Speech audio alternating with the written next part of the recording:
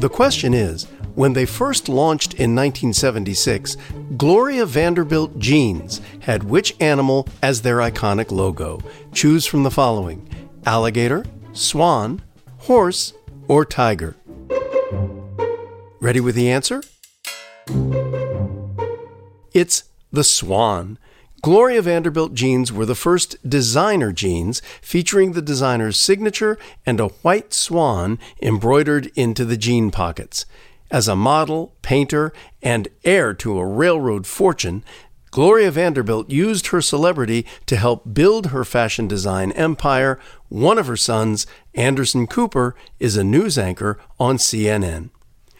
Oh, Tamika, I remember. Gloria Vanderbilt, the poor little rich girl, right? Yeah, who could forget it? I mean, she was famous when she was 10. She was an heiress, and there was this big custody fight over her. And the story goes that when the judge remanded her to her aunt on a Monday morning, the New York Daily News ran a headline that played on that old expression, sic transit gloria mundi, thus passes the glory of the world. Well, their headline was, sic transit gloria Monday. It's still one of the most famous headlines. It is. And it's not just this part of her family legacy that makes her memorable. It's what she did with it. She changed the face of the fashion industry that still exists today with a personal touch to jeans. Well, we know that much, but what was it that she actually did with the jeans that made the brand so successful? Well, she did what any successful person does in the industry. She catered to women, Murray. Come on. No, seriously. Before she put her designer mark on it, the denim industry had been solely focused on catering to men. Blue jeans had become a symbol of rebellion in the 1950s and helped launch the free love movement in the 1960s. Gloria Vanderbilt arguably launched the first designer pair of jeans in the 1970s, which helped to create a new era in fashion, a career that she told the LA Times was an accident. Well, how did she get started? In the 1970s, she opened up a shop on 7th Avenue in New York that mostly focused on home goods and dresses. It didn't do well, but it did give her exposure to the fashion world. During this time, she met Mohan Mirjani, who was a clothing manufacturer. He signed a denim deal with her that helped to launch her first pair of designer jeans, making her the queen of jeans.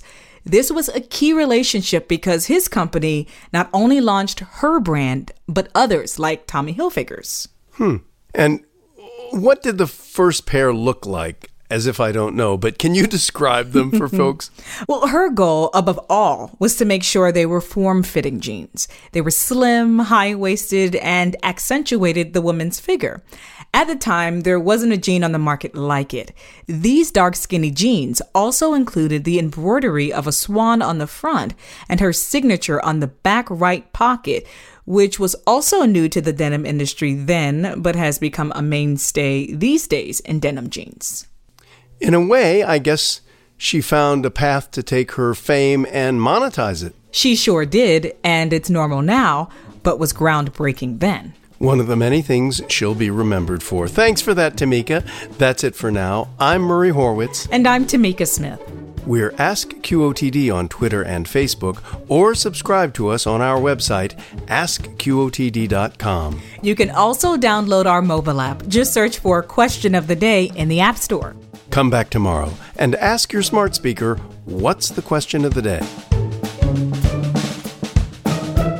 Learn something new every day.